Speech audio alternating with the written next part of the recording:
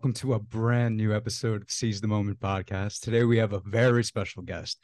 Today we have on Dan Nitro Clark. He's an American athlete, television personality, author, actor, and producer. He's best known for his role as Gladiator Nitro on the TV show American Gladiators. He's also a health and fitness expert and the creator of Gladiator Rock and Run.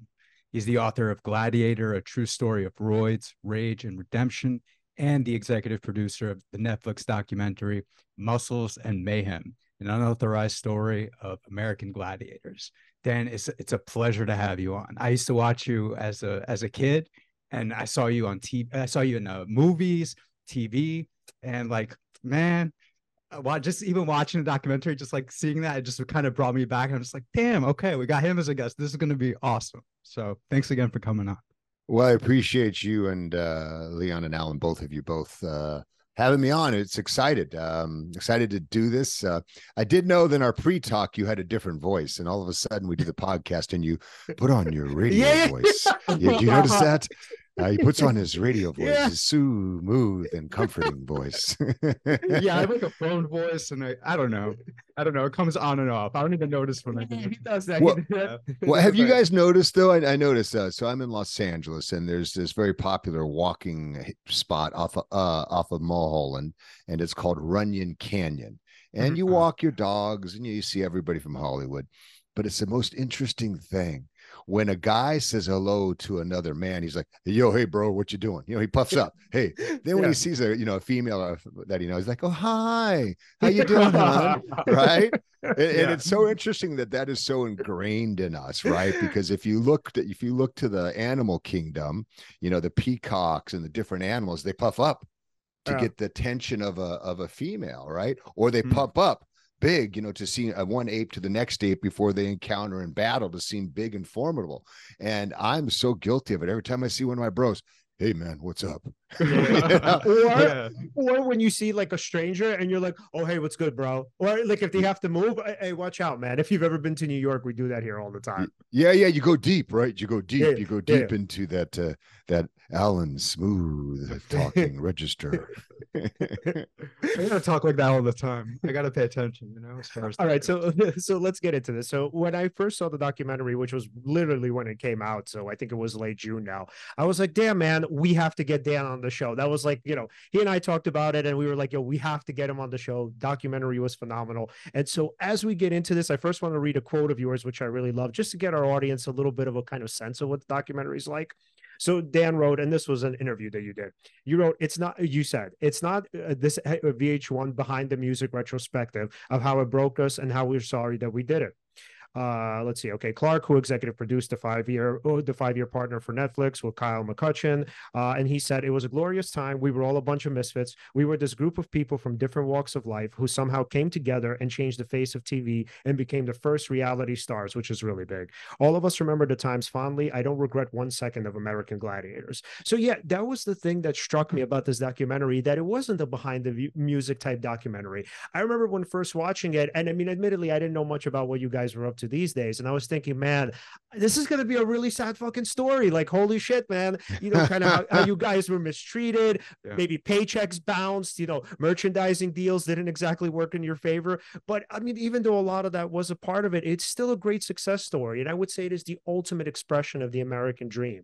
So can we go kind of to your background and tell us a little bit about how the show started, how you became interested in it, how you were kind of let's say pursued for it, and why did you think it would be a good idea? Because there was nothing like it at the time. Well, let me unpack that a little bit. Remember when I was talking about Runyon Canyon, where up over here off Mulholland, where you walk your dogs and you meet people and everybody from Hollywood's there? Yeah. I met my ex there, and she just happened to be the creator and the producer of Behind the Music. So when I was describing the show, I wanted to give her a shout out because I did love that show, and she did over 220 episodes of it, Gay Rosenthal. And but I also knew that I didn't want to follow that format when I created the story arc for this, for Muscles and Mayhem on Netflix, from seeing so many behind the musics, watching her work on them. One thing I wanted to do is I wanted it to highlight the people's pain to purpose story, because I usually feel like in every story where there's some success, it starts in a type of pain, a pain of not being seen, a pain of not having enough, a pain of wanting to right or wrong, a pain of being underestimated, underlooked. So I wanted to start that. I wanted this journey to really have the full human experience that illuminated the human condition. And I also wanted it in the stories, gladiator stories, that called for it to be triumphant. ESPN had just come out with a docu-series about the American Gladiators, and it was really more about the creator and did he steal the idea from someone else? Right. And when it showed the gladiators on that ESPN documentary, the gladiators, it had the 3 or 4 of them, and it just showed them as broken, as beaten, as run down, as saddened by the experience. So when we were doing this, I wanted to make sure to show people, because I know for a lot of people, and I humbly say this, the gladiators, we were their heroes. We were these people they looked up to. And I wanted them to really take a nostalgia trip down memory lane to wherever they were when they saw or experienced American Gladiators, whether it was young guys like you two guys over here, where you might have been teenagers and you're doing it in the backyard with your brothers, or if it's somebody's younger who, remembers, the weekend when they used to watch it with their dad. It was that one family show they could watch together. Wherever you were in your life in the 90s when the Gladiators was on, we wanted that nostalgic factor to be a extra character in the room. So a lot of these things were really, really important when putting it together. And when Netflix, when my partner and I approached Netflix, he had read my book, Kyle in Canada. He had read my book, Gladiator: True Story of Royd's Rage Redemption. And that's how this whole idea started. He goes, Dan, man, your book is so deep. It was just unbelievable. Some of the stories, the vulnerability, the things you overcame. And he said, I think there's a documentary series here. So when we went and pitched to Netflix, it was more than, hey, here we are. We're these guys on TV that run around in, spandex, beat the crap out of you. And the biggest question of the day is, do you shave your legs or not for aerodynamic performance? So, I know that's a long answer around what you were asking. I probably didn't answer shit to what you asked me to. Yeah, so the beginnings of track. Yeah, the beginnings of Gladiators, right? How did you become interested in it, and why did you guys think it was worth the risk? Why did I become interested in Gladiator? I don't quite understand the question. Yeah, so when this show was pitched to you initially, so how did you become interested in it? Why did you think it was a good idea? The documentary series, I'm sorry, the original TV show, the original, Gladiators? Yeah, the original TV show, yeah. Oh, got it. So the original TV show, it wasn't pitched to us as, American Gladiators. You're going to wear red, white, and blue spandex. You're going to be on TV. You're going to be dolls. It was literally a tryout at a park here in Los Angeles, and not like a nice park. It was like a park in the rough part of town where there's graffiti on the walls, where you're walking over, winos and, people who are laying there in the street. So when I got the audition, I said, it's here in Van Nuys. Nothing good happens in Van Nuys. And I went to that first audition, and it was literally like, they're looking for athletes who are good in front of the camera. And I figured that, I'm a good athlete. And I always believed that I had that certain je ne sais quoi, that little chutzpah, little something different. When I remember I was playing football at San Jose State, I was a D1 football player, and I was a scholarship athlete, but I was always just a little different. If you could have picked out one guy that would probably go to Hollywood, it would have been me. I was with these, I was a defensive lineman, outside linebackers, with a bunch of these corn-fed Nebraska boys, corn-fed San Jose boys. And I was this guy back in the 80s who would walked in with, high top red Reebok tennis shoes, where it just stood out. It was just, these guys all looked at me like, what the hell is going on with this guy? And I remember Coach Elway. One time he called me up. That's John Elway's dad, Jack Elway. And he said to me, hey, Clark, and this was on the whole team, it was after a practice. And he says, Clark, come here. He says, I want 2 pair of them red Reeboks. I want one to shit on, and I want one to cover them up with. So I was always that guy that was just a little bit outside of the box. So I had this belief in myself that, that I could do something in front of the camera. So when this audition came, it was just really simple stuff. It was going through tires, cones. I didn't think anything of it. So when they called me back and said you had a call back, I would literally had my car packed. I was moving home because I'd run out of money. Wow. And I got a page as I was driving away from Hollywood, which I'd been there about 9 months. See, I had a 2-year-old son at the time. I had a mouth to feed. My football money was pretty much gone, and I was living on that money. And I was, like I said, I got a page from my agent, and I pulled over the highway. I almost didn't answer it, and I went to a payphone, and I called him. I said, yeah. He goes, you got a call back. And I said, for what? I says, I'm done. I'm driving home. My car's packed. He says, look, it's that thing, this American Gladiator. I didn't call it American Gladiators. It's that thing where they're looking for athletes who are good in front of the camera. And I was like, oh. And I said, I'm not going to go. I'm done. And he said, well, it's on the lot at Universal Studios. And I'd never been on the lot. And I was like, it's on the lot. I was like, oh, shit. So I said, okay. I hung up the phone. I drive literally have my CJ7 Jeep full of stuff over the lot. And the guy's like, you can't park that thing here. So I park on the street. I run in there. And the last audition actually took place on the Universal Studios lot. And we still had no idea what it was. Mm-hmm. Yeah. And was it Gemini who kind of like picked out you and some of the other gladiators? Yeah, that's revisionist history. I know it says that in the docuseries. That's revisionist history. He didn't pick anybody out. He's a good buddy of mine, but that's just, it's interesting when you go back and you tell stories from 25, 30 years ago, how everyone's perception, including mine, has changed. It was like that Japanese movie, Rashomon, where everyone was at the same event, but from their point of view, things changed slightly. And Mike, he's Gemini 60, 68, 69 years old. I don't know what kind of shit he remembers. He played football for 9 years, plus he gladiated. But no, Gemini didn't pick us out. It was the producers at that time.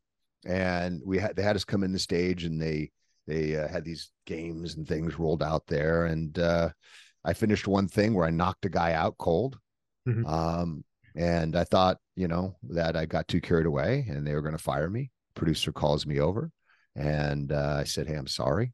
I got carried away. The paramedics are taking this guy out on a stretcher. And he says, I want you to keep getting carried away. And I said, I don't understand. He said, you got the job, kid. And that's how it started. We still didn't have an idea what it was. Because again, they had us in a sound stage, and all we were doing is tackling people on concrete. They showed nothing more. And I remember when he said you got the job, I had, really basically one question. I just said, what does it pay? And he told me it pays $600, and I think it was $92 an episode. There's 13 episodes. So I did the math, roughly $8,000. Great. I said, I'm in. $8,000, that means I can keep my Hollywood dream alive for another, 6 months. So it's just a math equation. Yeah.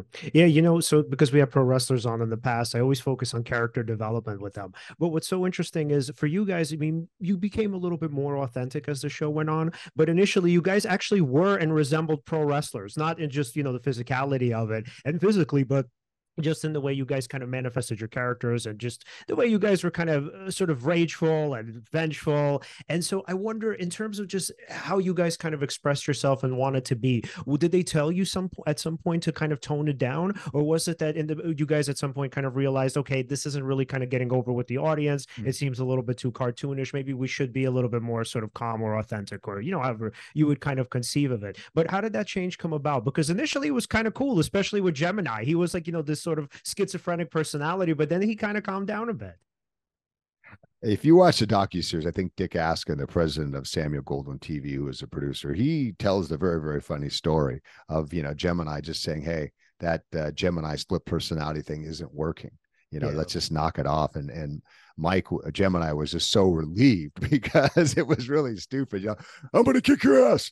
Let's go party. Let's go eat quiche, I think was his funny line. So I don't think they knew in the beginning what they wanted. Those first 13 episodes, what we call the dark ages, they didn't know what we wanted. We were simply like these little guinea pigs in some mad scientist, creation running around this little maze. On the first audition, there were 3 characters on a sheet of paper they gave us, and they told us to pick a character, and then we're going to ask you questions in that character. I was born May 21st, so I'm a Gemini. So I was going to pick Gemini. Then Big Mike kind of just, jumped in front of me and said, "Hey, I'm Gemini." And I was like, "Dick," And I looked down through, there's Malibu, surfer dude, like, that's not me. Then the last character wasn't named Nitro. He was named Evander at that time. And Evander, loud, cocky, explosive, aggressive. I said, okay, I can do that. So when we went and did our interviews on camera in character, they started asking us questions, like, what's your favorite movie? I'm like, Terminator. And then I remember they asked me this question. They say, "What do you eat for dinner?" And I was like, "Raw meat." And as soon as I said that, the woman holding the camera said, "Cut, cut, cut. That's enough. Thank you very much." And she sends me home. And I was sure that I didn't get the job. And that's why when my agent called when I was leaving town, I was so shocked, because I sounded like such a douche, right? What do you eat? Raw meat. And the funny thing was, I remember on that phone call, when he told me about the callback, he said, "Oh, by the way, they loved your raw meat thing." So I said, "This is going to be a lot of fun." For me, I always kept that character. I always wanted him to be a little bit over the edge, because I don't think he was phony in the first place, where Mike was clearly being phony. Gemini was. And also, I think on the production side, it was this idea, if we're going to be a real competition, how do we distance ourselves from wrestling? If we have these larger than life characters that are wrestling like, it's incongruent with a real sports competition. And that's what it wanted to be billed at. So they toned down the personalities of a lot of people, but I still kept that edge because it was fun. The idea psychologically was that, and I had an old agent who repped a bunch of big movie stars who gave me this idea. He said, "Hey, Dan, you want to make it in Hollywood as a leading man? There's 2 things. One, you got to be that guy that girls want to get with." And I was like, okay. And then you also have to be that guy that guys want to hang out with. And I was like, oh, so I kind of took Nitro as a guy who, was kind of like, especially in that day and age, the locker room dude, was kind of cocky, arrogant, but you'd still like kind of like a Maverick in Top Gun. And then also, I know it was hard to, but I tried to be appealing to the opposite sex as well. And what was interesting, with Muscles and Mayhem on Netflix coming out, I really never knew, the female audience, how the character came across. I don't know. To me, it was all about an athletic competition. I wasn't trying to be, handsome. You know what I mean? You're just who you are. And the feedback after Muscles and Mayhem, I would say 50% of women reach out to me. And it's not, oh my God, you're this flaming hunk and, sequence and spandex. They reach out more because they said, "I appreciate your vulnerability and your openness in the docuseries to talk about your brokenness, how you as a big, strong man had to raise your hand and get help to survive and to find happiness." And it was, really, really interesting to me to show that there was a strong female base and that their interest wasn't in a big, strong, tough guy mooing over competitors and contenders. It was in seeing someone that they grew up with who turned into an actualized human being. If that makes sense. Yeah. Yeah. So, and then the best part of it all is, so I would actually say that's it. And the best part of it all is there's this thinking that, okay, so you have tragedy in the beginning with your older brother and watching him pass away. And then you take that and you turn that into purpose, and you turn that into sports, and you turn that into something that kind of gives you a reason to wake up in the morning, a reason to do something, the sort of pursuit of success. And then as the documentary goes on and your story goes on, what you see is that, okay, maybe success isn't that thing. And then you find yourself not in exactly the same place, but not too far away from it. And then you find yourself alone. You mentioned that you were on a bender the night before and you were kind of wondering, what does it all mean? So can you take us through that? So in the beginning, now we have sports and we have sort of the purpose of, again, kind of competitiveness, the purpose of winning, especially, right, success. And then as kind of time goes on, right, it sort of evolves into something else. So can you take us a little bit through that journey and through that trajectory? Yeah, Leon, let's unpack this and ask me questions as we go. So when I was 10 years old, I had an older brother who was 12 years old. Yep. And he got into an electrical accident, and it was just him and I alone. And he basically died in my arms. Yep. That was a moment where, that kind of trauma, I think that's a moment who shaped my life, which determined the path of who I would become. It could have gone many different ways. For me, I have a Japanese mother. I'm half Japanese, and the Japanese culture is, well documented that they're not emotionally expressive, that they don't talk about their emotions. I have a father who was a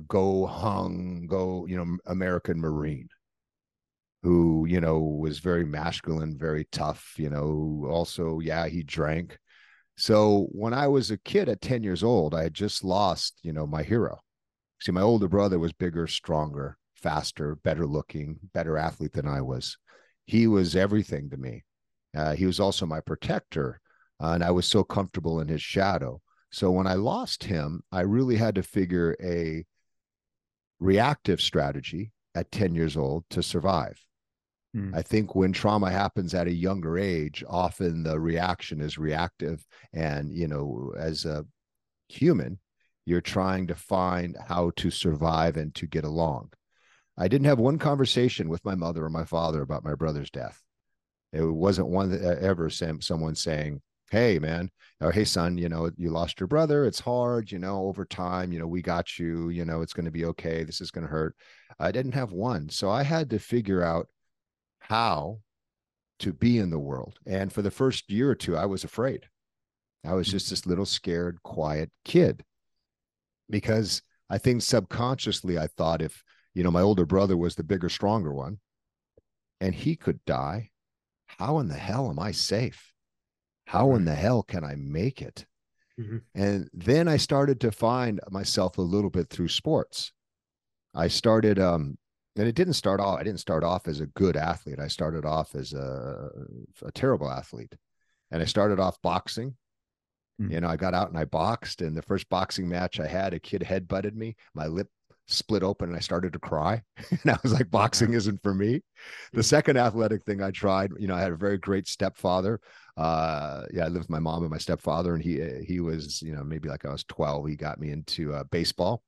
I went to my baseball tryouts. A pop fly was hit way up in the air. I have my little glove out. I got it. The ball comes, hits me in the head. I start crying. So I think, damn, what about football? And I said, you know what? With football, I'll have a helmet. I'll be protected. And also with football, you're covered in pads. And it was a way for a shy kid not to be seen. But then I was a chubby kid.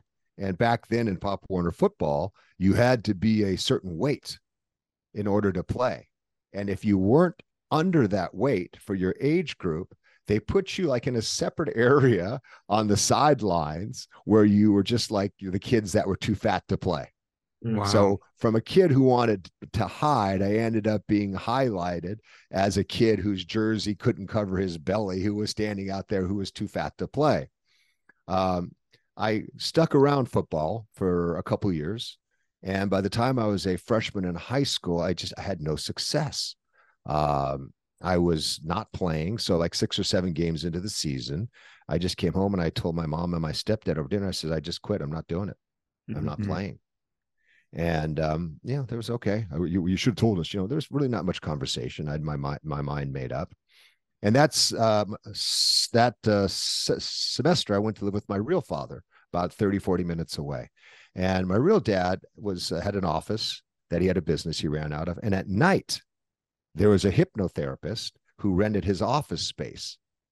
We became friends. We took a ski trip together with the hypnotherapist, and he started to talk to me about the power of the mind and the power of hypnosis, that when you vividly imagine something, that your mind can't tell the difference between that and a real experience. And he started to say, oh yeah, they've done experiments with people under hypnosis, and they took a writing pen and told them it was hot, and then they look at their finger and it's red, like the mind is that strong. So he taught me about creative visualization, and we did a couple sessions. And the thing I wanted to be good at was football. So we'd go into these sessions, and I would imagine myself, on the football field doing well, sacking the quarterback, my mom's cheering, make it very sensorially aware. This was at 14 years old. I read Anthony Robbins' Unlimited Power, and I really started to use the power of my mind and the power of visualizations. Any success I had was first in my mind. And that next year, I went to play football again. I was now a sophomore. And using that tool and working my ass off, I went from zero, not playing, quitting, to the end of my sophomore year, I was the most valuable defensive player on the team. Wow. And that was the huge, huge transformation for me. And I remember the first time, when a coach patted me on the back when I was a sophomore and said, "Good job, Clark."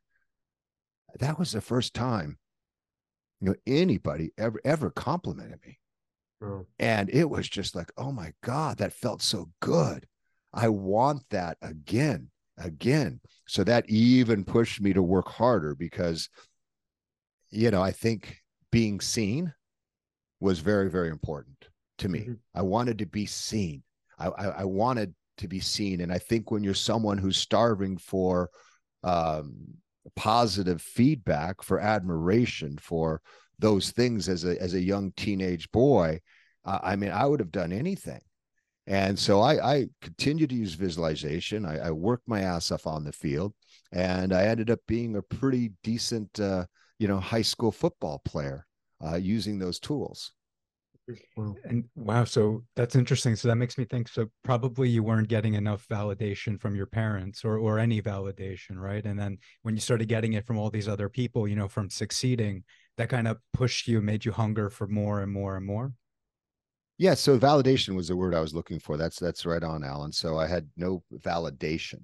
And when you don't get validation from your parental figures, I think that's something you have a hunger for. And I think what happens, what happened to me, I'll speak about me, is that, I really chased that applause. Mm-hmm. I chased that adoration. And as a young man, I mistook that applause and adoration for love. They're clapping for me. They must love me. I'm fantastic.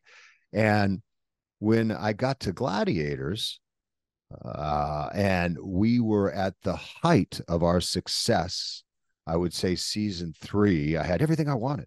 I was on, billboards. I was on the cover of magazines. I was dating models. I had, more money than I've ever had. I bought a car cash, which is a stupid investment. But at that time, I didn't know. I wish I would have bought a couple condos. But anyway, so I bought a car. I had everything I wanted in my life. But I realized that I wasn't happy. And that was just a strange thing. I think everyone says, oh my God, if I just had this, I would be happy. Well, I think it's also a blessing in disguise, because I had everything at a young age and I wasn't happy. I wasn't filled inside. I knew there was something missing. I was still self-medicating. I guess that's the fancy word for it, but I was partying like a rock star, and you had a problem? No, I just like to drink and take drugs, right, and it didn't feel like a problem, because it just felt like you're just going out and partying. You're celebrating the spoils of your success. But then I started to wake up some mornings, high out of my mind, lying on the floor, spit dribbling out of my mouth, and I was weeping. And that scared me. Mhm. You know, you have fame, you have fortune, you have success, and you're crying. And that happened a few times. And then I just said, you know what? Something is off here.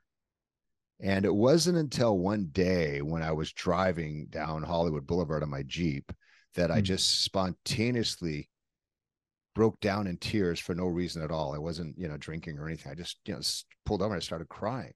And that was the moment that I had to raise my hand and say, look, I don't know what's wrong. I have everything I want, but I need to get help to figure this out.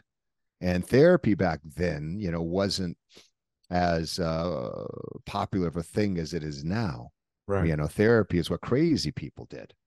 Oh God, they're going to therapy. Oh my God, what's wrong with him? Hey, stay away from him. He's in therapy. It was or Yeah. she is. It was this. There was a stigma to it. But I knew that I wasn't going to survive if I didn't get the help. So I started therapy, I think in my like maybe 26, 27. And I've been a huge advocate of it. And I still go now. Um, as a way to help process my thoughts, to find places where I get stuck, to see if some interaction with somebody that I have doesn't quite sit with me, or if I'm overreactive, or if it bothers me more than I think I should. Use it in my interpersonal relationships. I think it's an important tool, and I'm a huge advocate of it. Yeah. Did it eventually bring you to a place where you could, sort of feel happy, instead of looking to the next thing to make you happy? I think happiness and this idea of searching for happiness is leading people down the wrong path. Mm. Happiness is a brief moment that we feel in our lives after something, like something happens, a short thing happiness happens. Right. I, in my life, try to look more for fulfillment. Mm.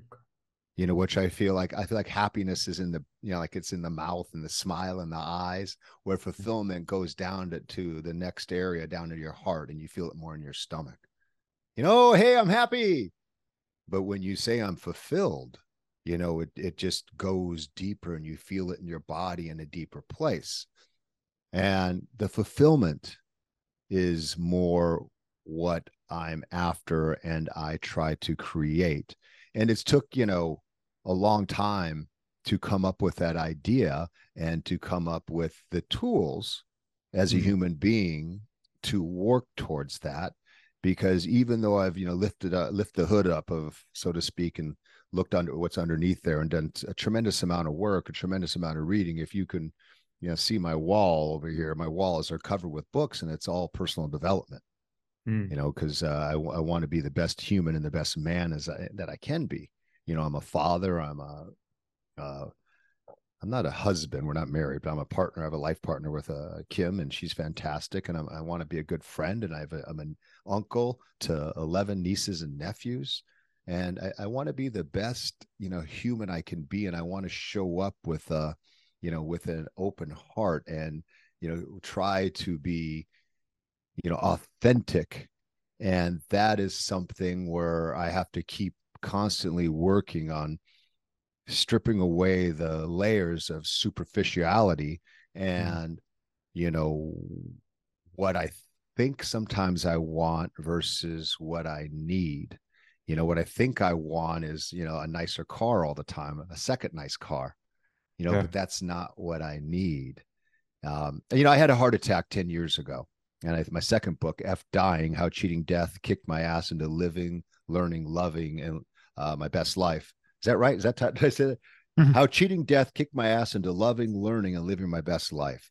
Mm-hmm. I think the final lesson, for at least at that time period, was facing my mortality. Mm-hmm.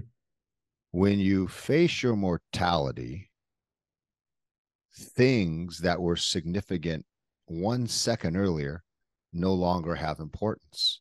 You get to the core if you think you're going to die, if you think you have a limited time left. You get to the core of what's important to you in that moment. Before then, I got back on that hamster wheel. It was, the $5 million house in the Hollywood Hills. That was important to me. It was the 2 German cars in the driveway. It was the plaques on the wall. Those were the most important things to me, my achievements. What was I doing? And when I was in the emergency room and the doctor said they had to rush me to surgery for the heart attack, I said to him, I'm a pretty jovial guy, I can paint everything. I just said, okay, yeah, but you got me, right? I'm going to make it, right? And he said, look, you've been having chest pain for 2 to 3 hours. You're having a heart attack. We're going to get you into surgery as soon as possible. And he left the room. Wow. In that moment, I was looking for reassurance. Hey, we got you. Nitro's not dying on our table, and I didn't get it. And it really scared me.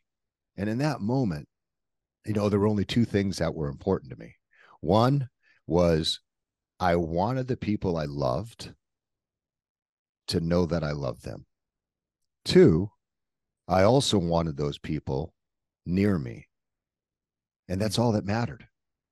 And so as I recovered from the heart attack the next day, I remembered that feeling, and I remember what I wanted. I remembered what was most important to me was the people that I loved. So I rebuilt my life based upon those principles and other principles that I learned through that process of getting a second chance of living. And that's why I wrote the book, F Dying, because I think with a lot of things, and I read and researched about this, is when you have a traumatic event or a life-changing event, you say you're going to change, you say you're going to do these things, but to be compliant over a long period of time becomes more and more difficult as you get further away from the event. Case in example, right? You get a speeding ticket. Oh my God, I'm never speeding again. No. That next week you're driving under the speed limit. 2 weeks later, you're at the speed limit. 3 weeks, a month goes by, you're home. 6 months go by, you're speeding again. Yeah. And in the recovery from the heart attack, I felt myself wanting to start speeding again, going back to chasing success, to never being fulfilled, to not taking the moment to enjoy, the simple moments of human and beauty and truth. So I said, you know what? I have to write these ideas down, these thoughts down, this manual for living, so I don't forget. Wow.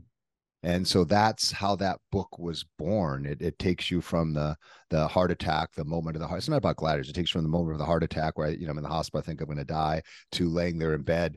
I remember when before the heart attack, I had big goals, climb Mount Everest. Then I'll really be somebody. Then I'll really be special. I'll really stand out, win an Oscar. Wow, they'll really love me then. These external things to find fulfillment, to become whole inside. And the first day home from the hospital, my whole goal for that day was to walk downstairs from my upstairs bedroom, down 22 steps, down to my kitchen, and not fucking die. That was the whole goal. And I remember walking, because, they say after a heart attack, don't lift anything heavy, be careful of the stairs, don't exert yourself. I remember walking down the stairs. I was like, one step after the other step, just breathing and like, am I okay? Am I okay? And I got all the way down to the kitchen. I sat in this little chair and the sun hit me.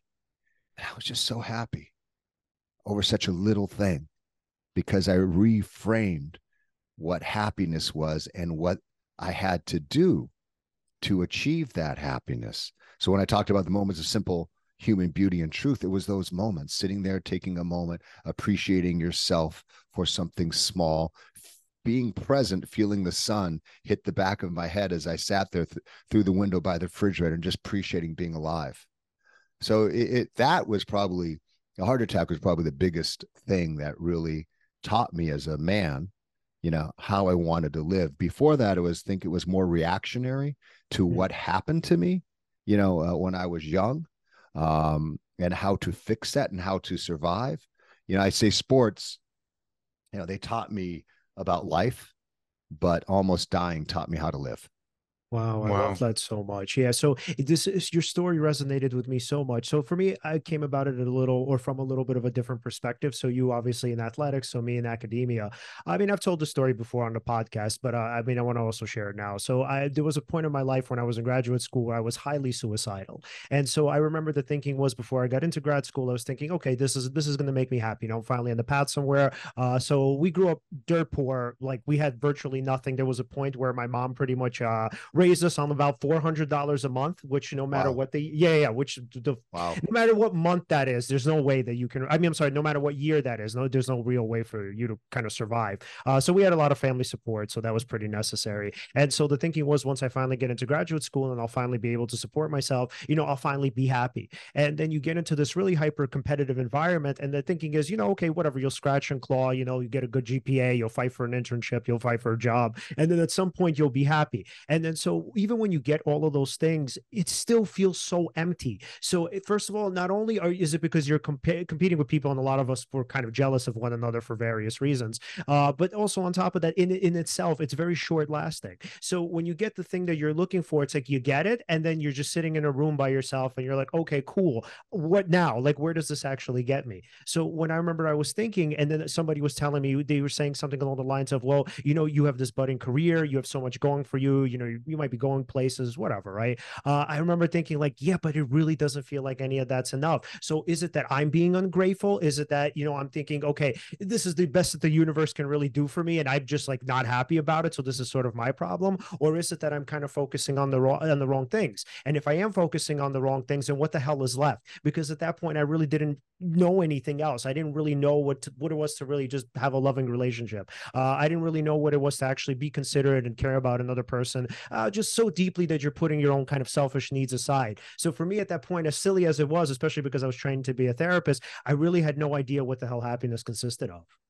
Yeah, and just to add a little bit to that, it's like, there's this thing that we all have, right? Where it kind of goes in our brain like, oh, I'll be happy when, right? I'll Mhm. be happy when this happens, when I get that achievement, when, I meet this person, I get the perfect partner, I get this amount of money, this car, that kind of thing, right? And it's like we train our brains constantly to say, okay, I'll be happy when, I'll be happy when. And then when you actually get that thing that you say you wanted, you're still, it's as if you trained your mind to still say, I'll be happy when. So you can never enjoy and really be in the moment with those achievements. And then like also part of, oh, I'll be happy when is, you're almost saying like, when this thing happens, that's when I'll get maybe the love or the admiration or this special feeling, right? And by teaching yourself that, I mean, it's just, I don't know, it's very reactive, right? It's not like you're coming from a place where you're kind of generating those emotions on your own. You're waiting for something to kind of happen in order for you to feel that way, to give yourself permission to feel like that. Yeah. When we should be able to kind of do that at any moment, or maybe I'm kind of ranting here. Well, so here's what I would add to that. Something. So yeah, so just one final thing I would say. I think we also equate status with love, or we at least think that status can supersede it. Where the thinking is, once I get like, Dan, you were talking about the adoration, it doesn't matter. I don't need love. I don't need to fight for anything deeper than that. This is going to be enough for me. Well, I think, it goes deeper than that. I think it's hardwired into us. I think ancestrally, as we were evolving, we had to strive to achieve to survive. Mhm. And what I mean as a pack, as whatever that incarnation, Cro-Magnon man, or I might be getting it wrong, back to cavemen, our ancestors, we had to go out and hunt for food. Right. And we had to have that desire to do it. So it's hardwired us. When we got that food, we ate, and it was an immediate dopamine release. But then, in order for the species, for us to survive, we had to have that desire to go back out again. Right. To survive. So I think there's something going on, Yeah. chemically inside of us, and ancestrally, that keeps us striving and striving and striving. And on the flip end, those of us who aren't striving, a lot of us are in a crisis where there's too much comfort. Right. And we aren't striving, so we're unhappy, we're overweight, we're sick, we're full of dis-ease because we aren't following that. So I think those are the two main things going on. There's that, type A personality who's going out chasing, who's never satisfied.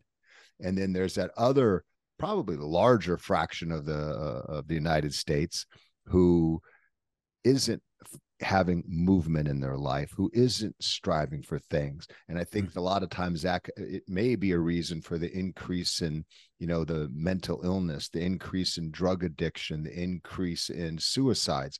I think that as humans, we need to be striving. We need to have purpose. We need to have a destination. Right. So I think it's a really interesting thing to ponder upon. And think, I know for me, if I don't feel like I have some purpose, right, if I don't feel like I'm striving for something, if I don't feel like I'm putting my shoulder behind something that I believe in, I'm not a happy person. Mm-hmm. I'm agitated. Look, there's been, I don't necessarily need to work. I love to work. I like to work. People, the idea of laying on a beach all day, eating, that is not happiness to me. And, I hate that too. I mean, for a couple hours on vacation, great. But if that's the rest of my life, no, I'm here to do something. Right. I'm here to contribute something, and for me, that continues to fuel me. And sometimes it's just something little, like I started playing pickleball, like 2 years ago. And I just don't like to play. I want to learn the game. I want to get better. I want to improve. You know what I mean? So I will sit there and, watch videos. I'll go practice. I want to be moving forward in something in different areas of my life. And I want it to be measured, because when I do that, I feel like I'm activating something in my brain that leads me to feel good. It's interesting. So, I know we have a lot of challenges with this younger generation. And, this is a society where everyone gets a trophy. It's just a time, first and last. And I think it makes it hard to distinguish how you reward hard effort and work. Mm-hmm. So what I do with my stepson, he's 11. And, we're in a position where if he wants something, we can give it to him. Oh, I need tennis shoes. No problem. It's when I was young, I don't know about you guys, you got shit when it was your birthday and Christmas. Yeah. Right? Or when grades. Yep. Yeah. We didn't get grades. We got like, you wanted something, you needed a new bike. It wasn't happening till Christmas, mm-hmm. right? You needed, clothes, you got them before school or Christmas or your birthday, mm-hmm. But now it's different. We've worked hard for, most people can, the kid needs shoes. They just go buy the kid's shoes. The kid needs a ball. You go buy your ball. It's not wait a year. So with our son, he wanted a new iPhone. And I'm like, no. You don't need a phone. And mom is like, well, he takes the bus over here to this, school. And what if we need to contact him, or we the bus drive? And I'm like, okay, you can have a phone, but he's got to earn it. Mm-hmm. Because when we're given things without earning them, number one, we don't understand our work ethic, but more importantly, we don't build self-esteem through achievement and effort. We don't learn to feel good about ourselves. Yeah. So I said to him, and I also wanted to teach him that he's capable of great things at a young age. I think he was actually, let me see, I think he was 11 at this time. I wanted to teach him there's a system for success. There's a system to do anything you want, and it's small daily action taken over time. And it's something measurable. It's something you write down. It's something you track. So I said, here's what you do. I said, you want that phone, I'll buy it for you, but you have to do 5,000 push-ups. And he's like, what? Nice. He's 11. Yeah, I know. Some parents are there listening, but oh my God, he's so cruel. He's 11. And I said, you got to do 5,000 push-ups. And he's like, oh, Dan, 5,000 push-ups. I'm 11. How am I going to do 5,000 push-ups? And I said, here's exactly how you're going to do it. I said, do you think, you could do 25 push-ups throughout the day? Oh, I can break them up? Yeah. You just got to get them done. You can do 5 right when you get out of bed. And he's an athlete. He goes, I can do 5 when I got out of bed. After breakfast, you can do 5. You come home from school, you can do 5. So you can do. He goes, oh, I can definitely do 25 throughout the day. So on my whiteboard here in my office for projects, I wrote all the boxes to equal 25 to equal 5,000. And each day I said, when you do that push-up, you're going to come mark it off so you can see your progress and how close you are. And the very end is your phone. And it was so interesting because after about 2 weeks, he's like, do I have to only do 25 a day? Good. Right? Because he knew what the reward was. He saw the goal. And some days I had to tell him, his mom was like, Dan, he's not doing 250 push-ups today. I don't care how much he asks. Tell him no. Right? But he built up this sense of value and self-esteem and expanded what he thought he was capable of by breaking it down into a system. Now that kid right there has tremendous self-esteem. When he comes across a problem now, I said, I'll be like, hey, dude, how do we do it? We get our reps in and we do a little bit each day. Right? And don't worry about it. It'll take care of itself. Just show up and do the work. So that kid, is going to go into this world, not with a big ego, but he's going to go into this world with the confidence that he can handle large, difficult tasks by breaking them down with a system. I love that. Yeah. And so, by the way, much of my work and my writing is actually based on pride and self-esteem. So what's so cool and so great is the fact that our ideas line up almost perfectly. So when I focus on self-esteem, I write about unhealthy and healthy self-esteem and also unhealthy and healthy perfectionism. So the thing a lot of people think a lot of times is that perfectionism in itself is a bad thing. That's not actually true. So it's only when it's absolute. So when the thinking is I have to be perfect everywhere, all the time, and to everyone. But when you think about perfectionism as an adaptation to your environment and slowly progressing and building and building and building and sort of chiseling away at the stone, then essentially what you're doing is you're kind of working toward a goal, and not only just a goal, but a goal that kind of makes you feel better as you're tracking the progress. So what I love so much about this is that's exactly what you're doing with with your son. And that's exactly what I would argue in my article. Articles, because I've written several of them. And so the thinking here is that when you're thinking of self-esteem, it's okay to have pride. There's such a thing as healthy pride, and healthy pride comes from hard work. Healthy pride comes from achievement, and obviously playing fairly. And so the idea is, in this case, and this is what I'm picking up on, is what you're telling your son is that everybody can do this. It's not just this thing that makes you special, which is unhealthy. So the point is not so much about being special through some sort of, let's say, innate kind of goodness or innate specialness or intelligence or whatever, just qualities that you're born with. That's not the point. The point is, if we're going to focus on being special, you're going to be special from let's say, from moment to moment to moment, in the sense that you're becoming more special than you were the day before. And what I love about that, again, is that you're not sort of differentiating yourself from people per se, because that's not the point. The point is you're differentiating your future self and your present self from a past self. Yeah, plus what I really love is just that your stepson, he was just able to kind of like that thing where he wanted to go beyond 25 push-ups, right? I love that because that one, he gets to see what he's really capable of, right? He gets to then kind of play around like, whoa, like not only can I do 25 push-ups throughout the day, if I want to do 100 push-ups throughout the day, I could. And then wait, how old am I? Wait, where can this go? Where can I get to when I'm older, right? Like that kind of thing. It's kind of a beautiful approach, right? And then, like you said, if he takes that approach with other things, like let's say school, right? Okay, there's this big test, or there's this thing I want to do in the future. Well, now that he's able to kind of break it up into, here's what I need to do today. Here's step one today. Right. Here's what I'll do tomorrow. And then it kind of builds and builds and builds, right? And I don't know. I just love it.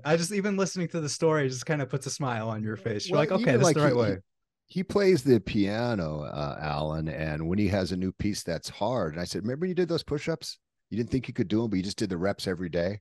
You get your reps in. So that's kind of our saying around the house. Even for me, get the reps in. But I don't know if you can see this. This is the picture in the board. That's very cool. Very 5,000 push-ups. And I made him a plaque with that picture, with this picture right here on it. So I'm holding up a picture of Adrian, my stepson, and me standing in front of the whiteboard with the 5,000 push-ups, and him with all the boxes clicked off that he means he accomplished it. And then I got him a plaque and put him in the 5,000 push-up club. And it doesn't just have to be something physical.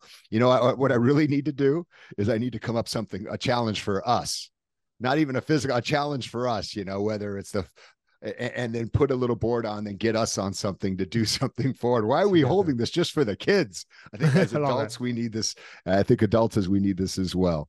That's interesting. Yeah. And then, so going back to Gladiators, as we kind of start wrapping up. Oh, is that what we're talking about?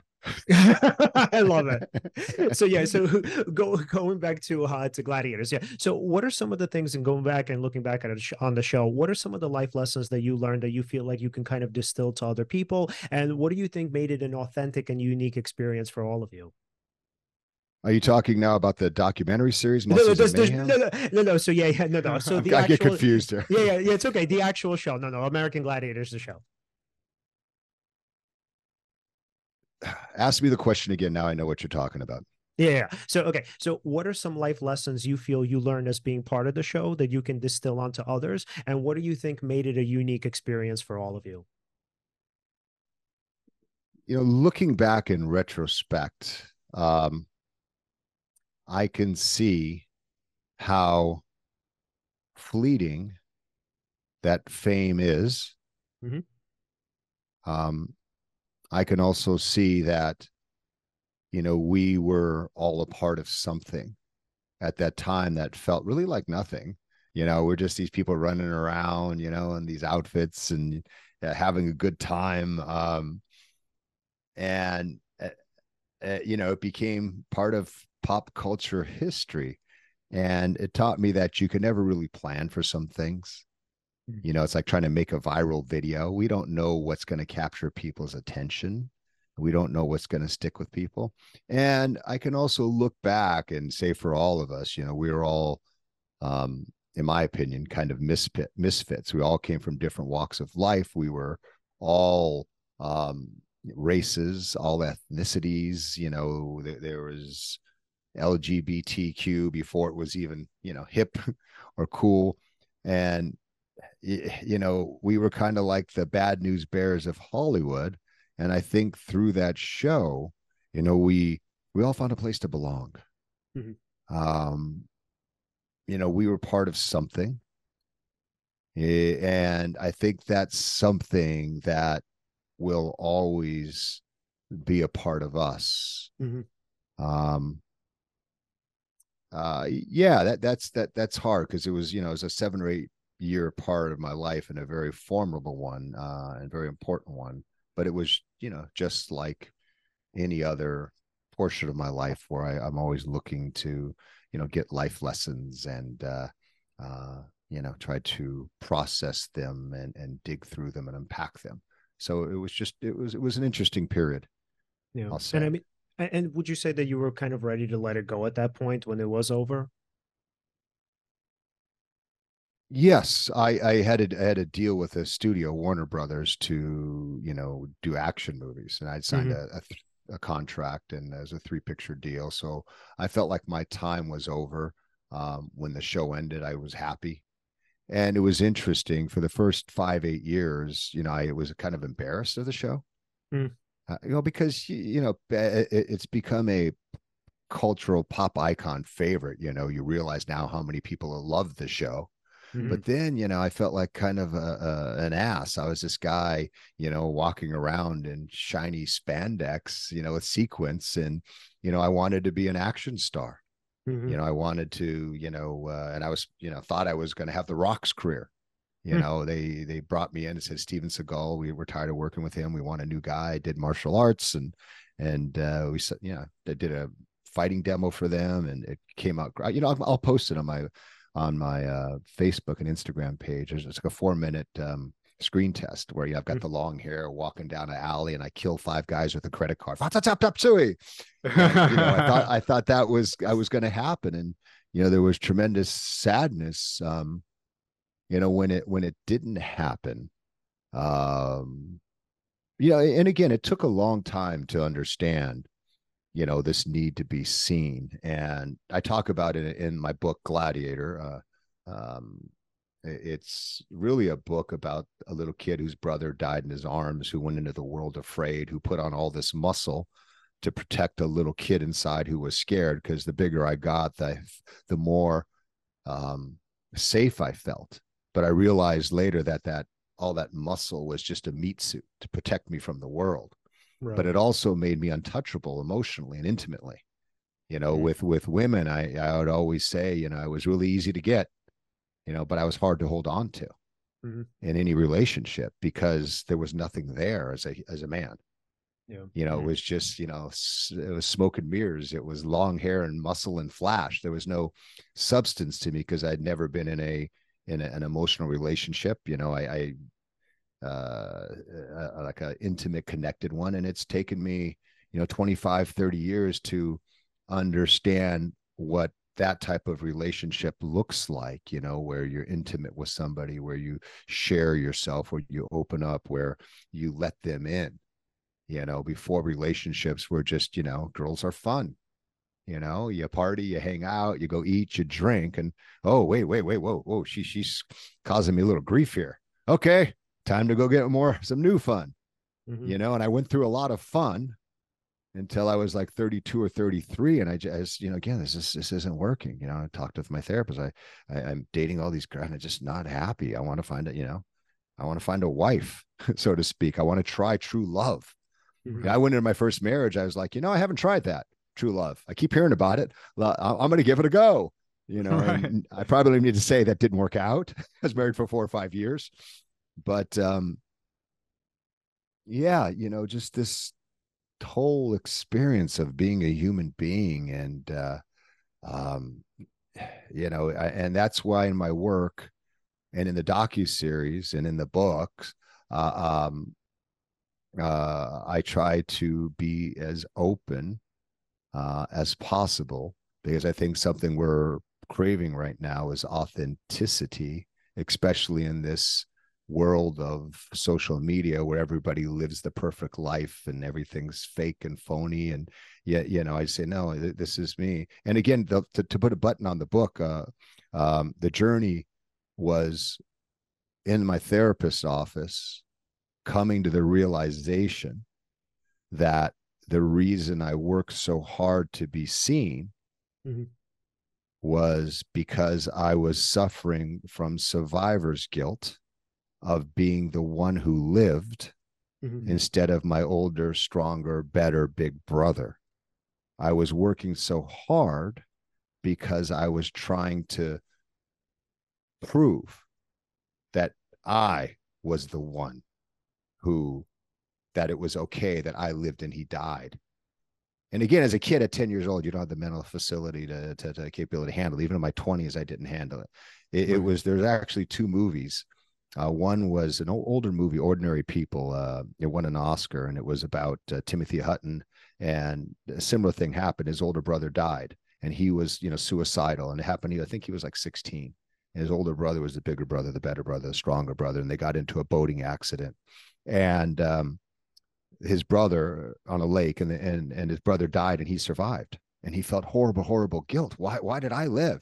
He should have lived. He was the bigger one, the stronger one. He was the one. And through the course of the movie, with his therapist, Judd Hirsch, he realizes that the reason he survived was because he held on to the boat in the storm, and his brother didn't. And that's okay. And it was such epiphany. And I remember seeing that movie, guys, and I was just bawling my eyes out, because that was me. That was me, but I was never able to articulate it in a way, that I would understand until I saw it. And then also there was a movie called Ray, about Ray Charles, with Jamie Foxx. Yeah. And a similar story. Jamie Foxx was watching his brother, and his little brother drowned, and he felt this tremendous guilt all of his life. And he, got into addiction and drugs, and eventually had to come to peace that he was suffering, from survivor's guilt. So the book goes through that. I know it seems like, it's hard to believe that a guy in spandex would write something like that, but the book is really about that human journey to finally finding some peace and fulfillment, the Gladiator book. And I think that's why it was so, such a good basis for the docuseries, even though we don't go that deep, but it let Netflix know that there was really a human story behind the spandex. Yeah.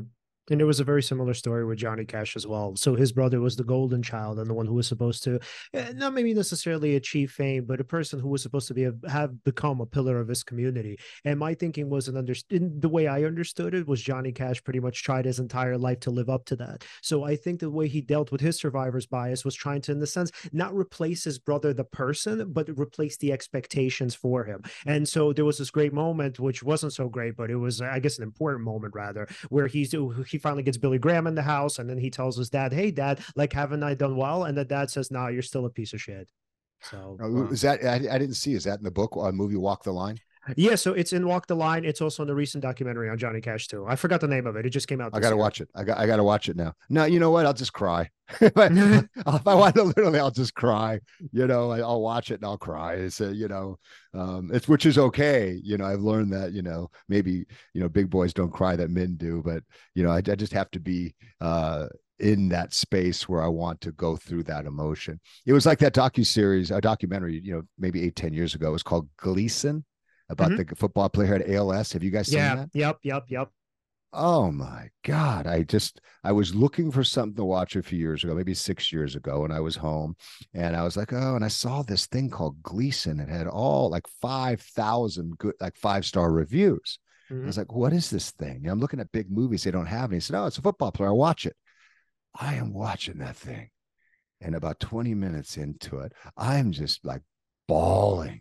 Like my just tears, like, oh my God, and it's just heartbreaking.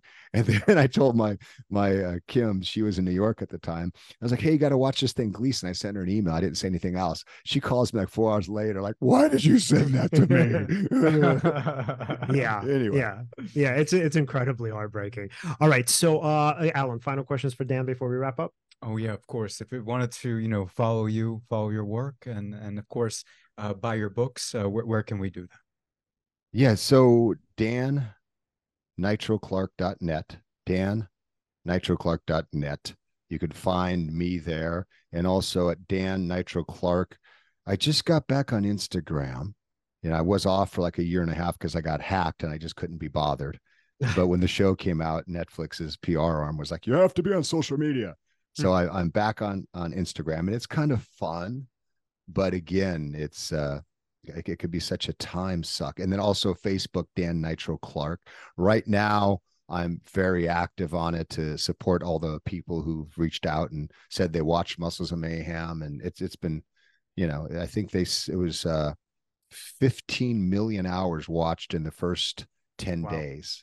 Wow.